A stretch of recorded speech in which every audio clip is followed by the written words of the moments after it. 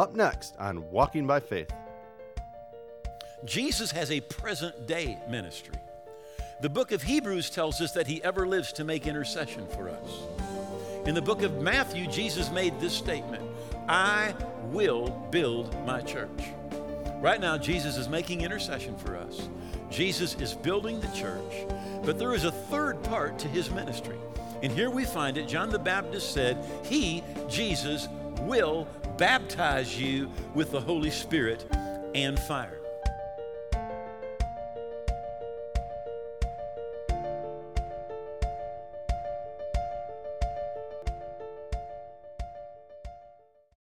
Hello, I want to welcome you to Walking by Faith, and I am so glad that you're with us today.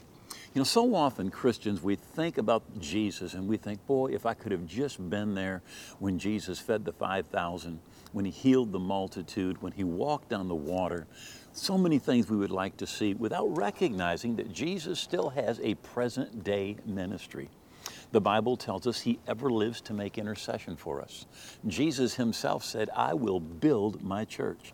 And he is building the church. But there is a third ministry of Jesus. John the Baptist tells us that he, Jesus, will baptize you with the Holy Spirit. And Jesus is the baptizer in the Holy Spirit. Now we're going to look today at part of Jesus' ministry, specifically that part where he is the baptizer in the Holy Spirit. I'd like you to come with me right now as we go into this lesson right as it begins. These series always grow on me. I thought maybe that we'd do like 6 parts, and what number we're on, and we're not even but like about halfway through. Now, Jesus died at Passover. 50 days later is Pentecost. Both Pentecost and Passover are one of the 7 Jewish feasts. All right? Now, on Pentecost, the church is born and the baptism of the Holy Spirit is given. So we're going to take a look at this. And I want to just remind you, even back in the Old Testament, King David said, your spirit is good. And Jesus said, nevertheless, I tell you the truth, it's to your advantage that I go away. For if I do not go away, the Helper, the Holy Spirit, will not come to you. But if I depart, I will send him to you. Jesus said it's to our advantage that he leave and he send the Holy Spirit. Send the Helper. Other translations say the Comforter. Now, it's amazing to me how today a lot of Christians are very standoffish when it comes to the Holy Spirit. They're nervous. And I understand why. Because the Holy Spirit has been blamed for a lot of crazy stuff. You know what I'm talking about? I mean, he is telling people don't do stuff, and they say he made me do it. All right? He gets blamed for stuff that he did not do. All right. Matthew chapter 3 and verse 11, John the Baptist makes a prophecy. And this is what he says. He says, I indeed baptize you with water unto repentance, but he who is coming after me is mightier than I, whose sandal I'm not worthy to carry. He will baptize you with the Holy Spirit and fire. Now, I don't know if you've ever thought about this, but Jesus' ministry is not over. Jesus has a present day ministry. The book of Hebrews tells us that he ever lives to make intercession for us. In the book of Matthew, Jesus made this statement, I will build my church. Right now, Jesus is making intercession for us. Jesus is building the church, but there is a third part to his ministry. And here we find it. John the Baptist said, he, Jesus, will baptize you with the Holy Spirit and fire. In Acts chapter 1, Jesus has risen from the dead, and the Bible tells us he spends 40 days with his disciples. And during that time, he's talking to them of things pertaining to the kingdom of God. All right? And as he's doing that, this is what he says in verse 4. Being assembled together with them, he commanded them not to depart from Jerusalem, but to wait for the promise of the Father, which he said, you have heard from me. For John truly baptized with water, but you will be baptized with the Holy Spirit not many days from now. Jesus is telling them, I have something for you. It is this baptism in the Holy Spirit, and he calls it also the promise of the Father. The baptism of the Holy Spirit, the promise of the Father, 2 ways to say the exact same experience. right? And that's important, and it'll come to light in just a little bit. But he says, you wait until you receive this. Don't leave the city limits without this. You need this baptism in the Holy Spirit. He said, but you shall receive power. The Greek word is dunamis. We get our word dynamite from that word. When the Holy Spirit has come upon you, and you will be witnesses to me, right? In Jerusalem, Judea, Samaria, and unto the end of the earth. Right? Now, this is after a 40-day period after Jesus has risen from the dead. And he says, you need to wait for the promise of the Father because you're going to be baptized with the Holy Spirit not many days from now. But immediately when Jesus arose from the dead, he appears to 11 of the disciples that are there. Well, let's put it this way. Thomas is not there. And he appears and he says to the disciples, he said, peace be with you. As the Father has sent me, I also send you. And when he had said this, Jesus breathed on them and said, receive the Holy Spirit. Now I want to ask you a question.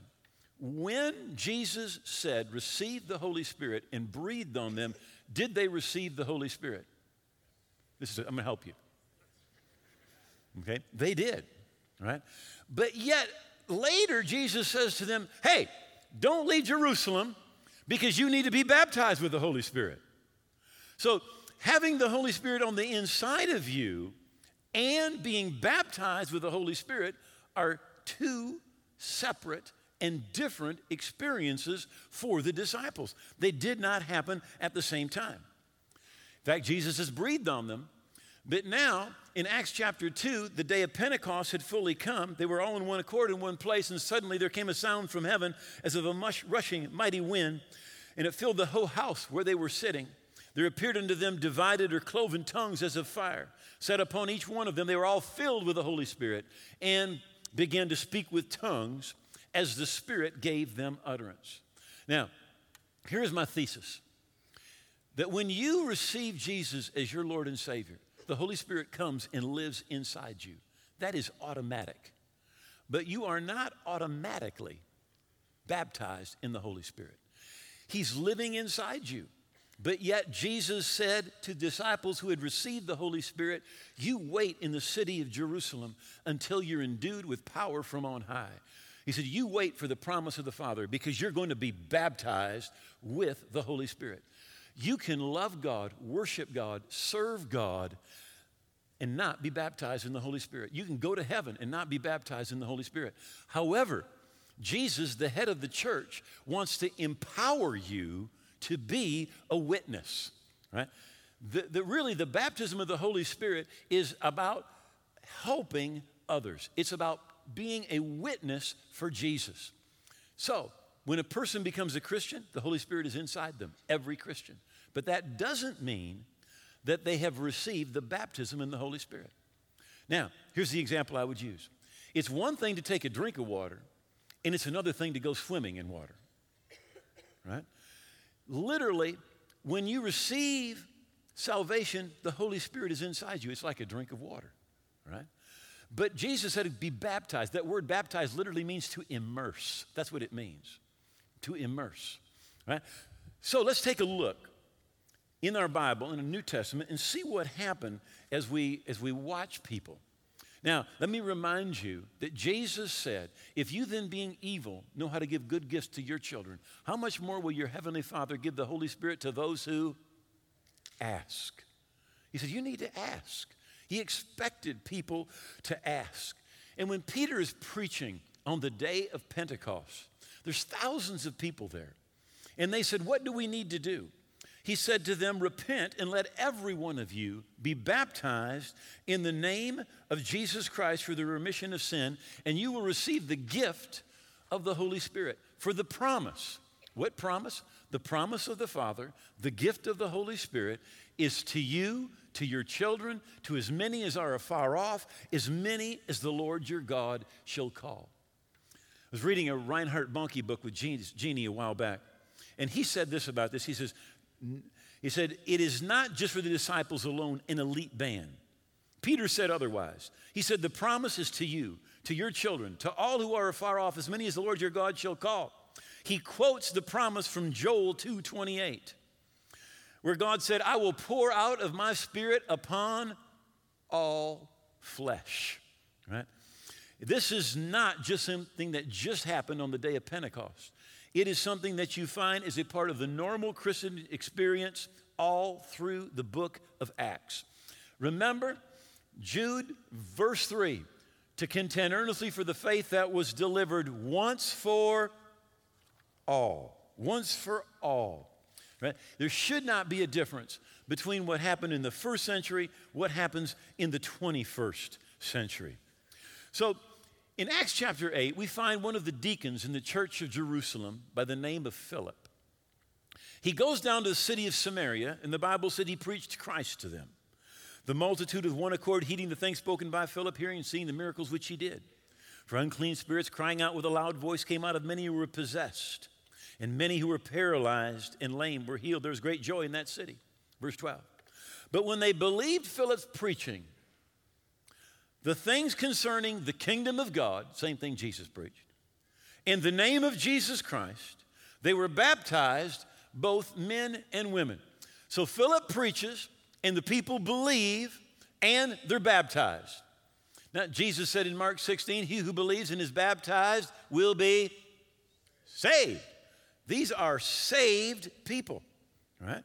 Now, verse 14 says, now when the apostles who were at Jerusalem heard that Samaria had received the word of God, and in just case you're wondering, are they really saved? Well, the Bible says that when the apostles at Jerusalem heard that Samaria had received the word of God, they sent unto them Peter and John. So Peter and John ought to know. Peter said, being born again, not of corruptible seed, but of incorruptible seed, even the word of God that lives and endures forever. So we've got two testimonies, Jesus' testimony and Peter's testimony. They're saved. So the apostles at Jerusalem hear that Samaria had received the word of God. They sent unto them Peter and John, who when they had come down, prayed for them that they might receive the Holy Ghost or the Holy Spirit. For he had not yet fallen upon none or any of them. Only they had been baptized in the name of the Lord Jesus. So we got a whole town of people who get saved and baptized, but the Holy Spirit has not yet fallen upon any, none, nobody. In fact, all the apostles in Jerusalem hear Samaria has received the word of God, and they send Peter and John to pray for them that they might receive the Holy Spirit. They didn't send them to get them saved so that they'd go to heaven, they'd receive eternal life. No, they sent them that they might receive the Holy Spirit. Isn't that interesting? And then the Bible says that they laid their hands on them and they received the Holy Ghost or the Holy Spirit. So here what we see has happened. First of all, they believed, they're water baptized, they're saved. Then Jerusalem hears, they send Peter and John, they pray for them that they might receive the Holy Spirit. Now that's a good illustration of what happens most of the time. Now we find Paul, who was not Paul yet, his name was Saul. He was persecuting the church. He's on his way to Damascus. He's going to arrest the Christians that he can find there, bring them back to Jerusalem, and have them punished. And on his way, he sees a vision of Jesus. And he says, who are you, Lord? He says, I'm Jesus of Nazareth, whom you're persecuting. He's trembling and astonished and said, Lord, what do you want me to do? The Lord said to him, arise, go into the city, and it will be told you what you must do. So he goes in the city. For 3 days, 3 nights, the Bible says he's fasting and he's praying. And it says that there was a certain disciple. This guy is not an apostle. He's not a pastor. He's just a disciple named Ananias. And to him said the Lord in a vision, Ananias. And he said, behold, here I am, Lord. And the Lord said to him, arise and go to the street that's called Straight, and inquire of the house of Judas for one Saul of Tarsus, for behold, he's praying. And he has seen in a vision a man named Ananias coming in, putting his hands on him that he might receive his sight. So Ananias went his way. He entered into the house. He laid his hands on him and said to him, brother Saul, the Lord Jesus, who appeared to you on the road as you came, has sent me that you might receive your sight and be filled with the Holy Spirit. And be filled with the Holy Spirit. Was the Holy Spirit already in him? Yes, he was saved. But there was more that God wanted for him to receive, right? Then we look in Acts chapter 19. It says that in the first verse, and it came to pass that while Apollos was at Corinth, Paul, having passed through the upper coast, came to Ephesus, finding certain disciples. He said to them, have you received the Holy Spirit since you believed? Since you believed. At salvation, it's automatic, but there is more. Jesus wants to baptize you in the Holy Spirit. And they said, we have not so much as heard that there is a Holy Spirit. We went to the same church as Duane. How many of you went to a church you hardly heard anything about the Holy Spirit? I mean, we knew the Holy Spirit existed because we quoted the Apostles' Creed, all right? But other than that, we just didn't hear much of anything about the Holy Spirit. They said, we have not so much as heard whether there be any Holy Spirit. He said to them, how were you baptized? Now, how many of you know when you get baptized, you ought to at least hear about the Holy Spirit? Because we baptize in the name of the Father, the Son, and the Holy Spirit. So we ought to at least hear about him, all right? So Paul says, how then were you baptized? And they said, well, we were just baptized into John's baptism. And Paul said, John verily baptized with the baptism of repentance, saying to the people that they should believe on him who would come after him, that is on Christ Jesus. When they heard this, they were baptized in the name of the Lord Jesus. And when Paul had laid his hands on them, the Holy Ghost came upon them, and they spoke with tongues and prophesied. Now again, first they believe, then Paul lays hands on them, and they receive the Holy Spirit. There are 5 instances in the New Testament, right, where people receive the Holy Spirit. In one case, at Cornelius' house, they get saved and they receive the baptism of the Holy Spirit and speak with tongues all at the same time. But in the other 4 cases, or 80% of the time, it happens after they believe, after they've been baptized, right? So the norm is that it happens after. And again, Jesus said that we need to ask for the Holy Spirit. Now somebody says, well, you know, I've heard about that tongue stuff and I just don't get it. You know, I don't understand that. Well, 1 Corinthians 14:2 says, he who speaks in a tongue does not speak to men, but to God. And no one understands him. Howbeit in the Spirit, he speaks mysteries. Now, first of all, it says that if a person is speaking in tongues, that they're talking to God. Right? Now, how many of you know what that it's always good to talk to God? Right? And we call that prayer, by the way. That's why it's usually referred to as a prayer language.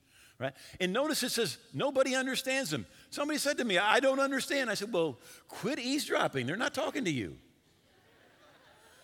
You're not supposed to understand.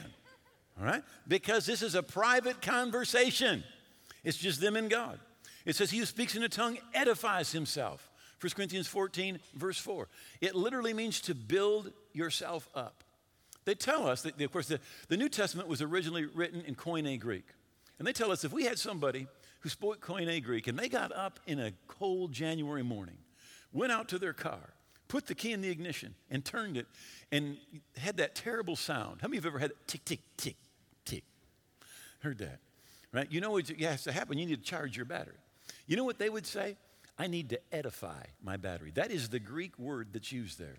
In other words, when you pray in tongues, it builds you up spiritually, all right? It says in Jude, but you, beloved, praying in the Holy Spirit, building up your most holy faith. In 1 Corinthians 14:14, it says, but if I pray in an unknown tongue, my spirit prays by the Holy Spirit within me. So when a person is praying in tongues, listen, the Bible says that it's your spirit with the help of the Holy Spirit praying. Right? Now, that's different. Normally, we pray with our mind. Right? But how many of you know that sometimes your mind is messed up? You know, we pray those prayers like, you know, Lord, bless me, my wife, our son, his wife, us 4, no more, Acts 2:4.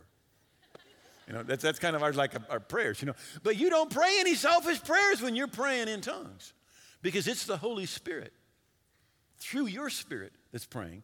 And notice it says your mind is unfruitful, King James, unproductive, amplified. In other words, this is like a Holy Ghost bypass operation. He says, you got so many problems in your head, we're just going to skip your head. All right? The Holy Spirit is going to help your spirit get right down to the will of God on this situation. All right? Now, let me just close with a little story. This is a long story. This is my first closing, all right? In 1980, Jeannie and I are missionaries. We're living in Mexico. We're living in Guadalajara.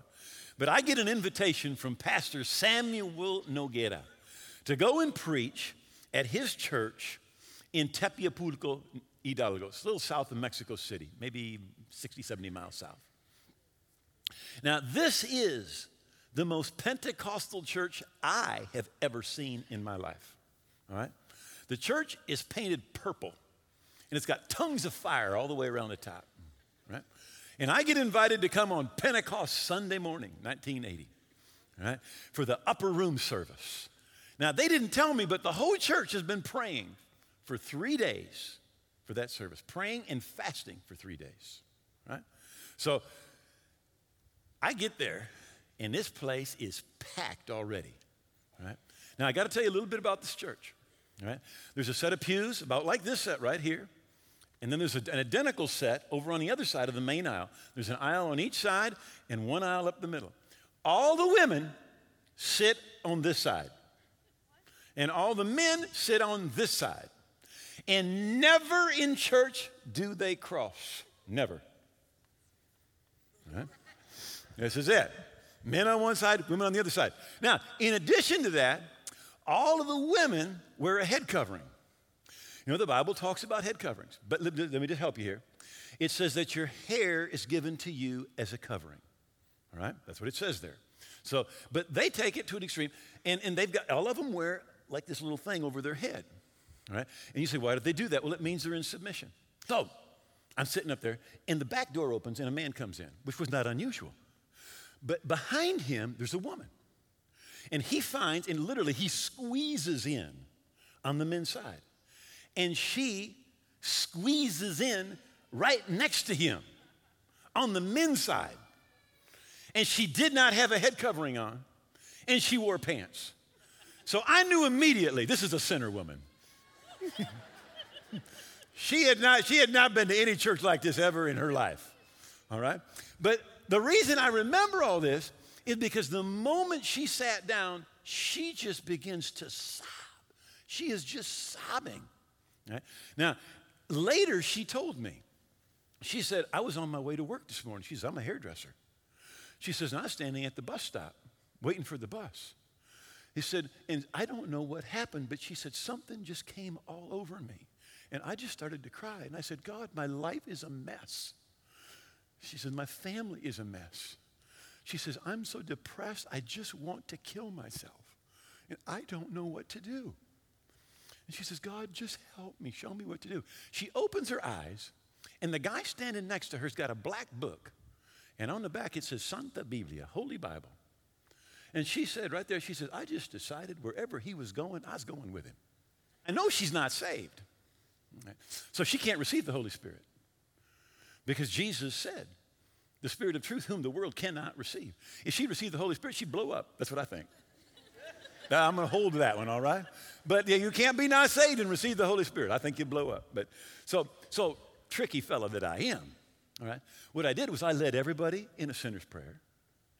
And then I led them in the prayer that Jesus gives us in Luke chapter 11, where he said, if you then being evil know how to give good gifts to your children, how much more will not your heavenly Father give the Holy Spirit to those who ask? So I had everybody ask for the Holy Spirit. I said, now I'm going to lay hands on you, and when I do, the Holy Spirit will come upon you. I said, and if you sense anything, you just begin to speak. Just begin to speak. You speak that language, whatever it is. So she lifts her hands. I said, receive the Holy Spirit. I laid hands on her. Immediately, her hands are up. She starts speaking in tongues as loud as she could. Then, everybody in the church jumped to their feet, threw their hands in the air, and everybody starts speaking in tongues as loud as they could. And one of the elders runs up, and he's crying. And he said, I am praying for people, and they are receiving the Holy Spirit.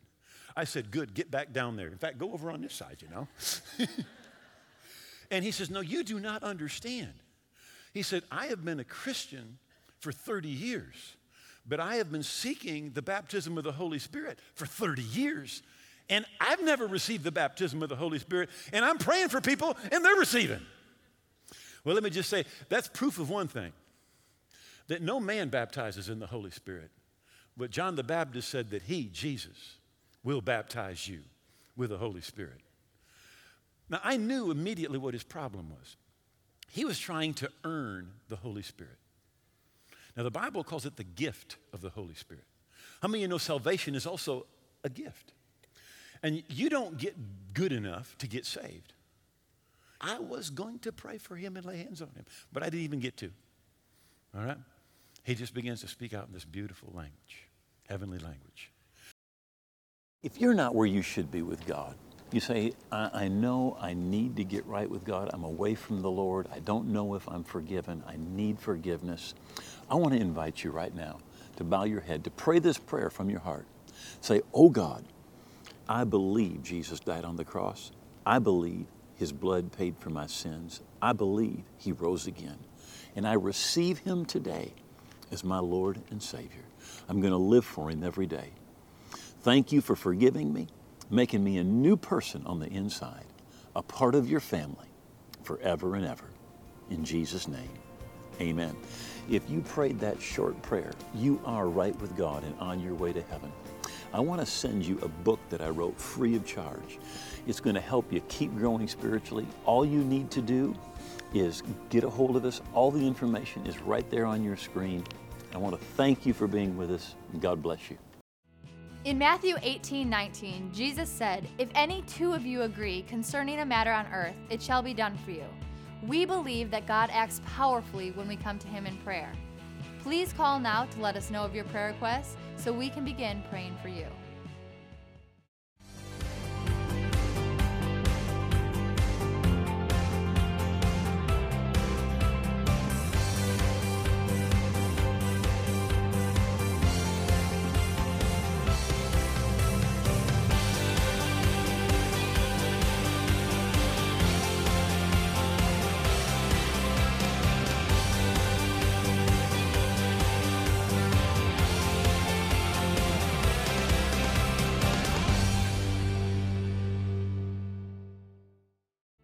Thank you for joining us for today's message. We are always so encouraged to know that God is using this ministry to touch lives across the world.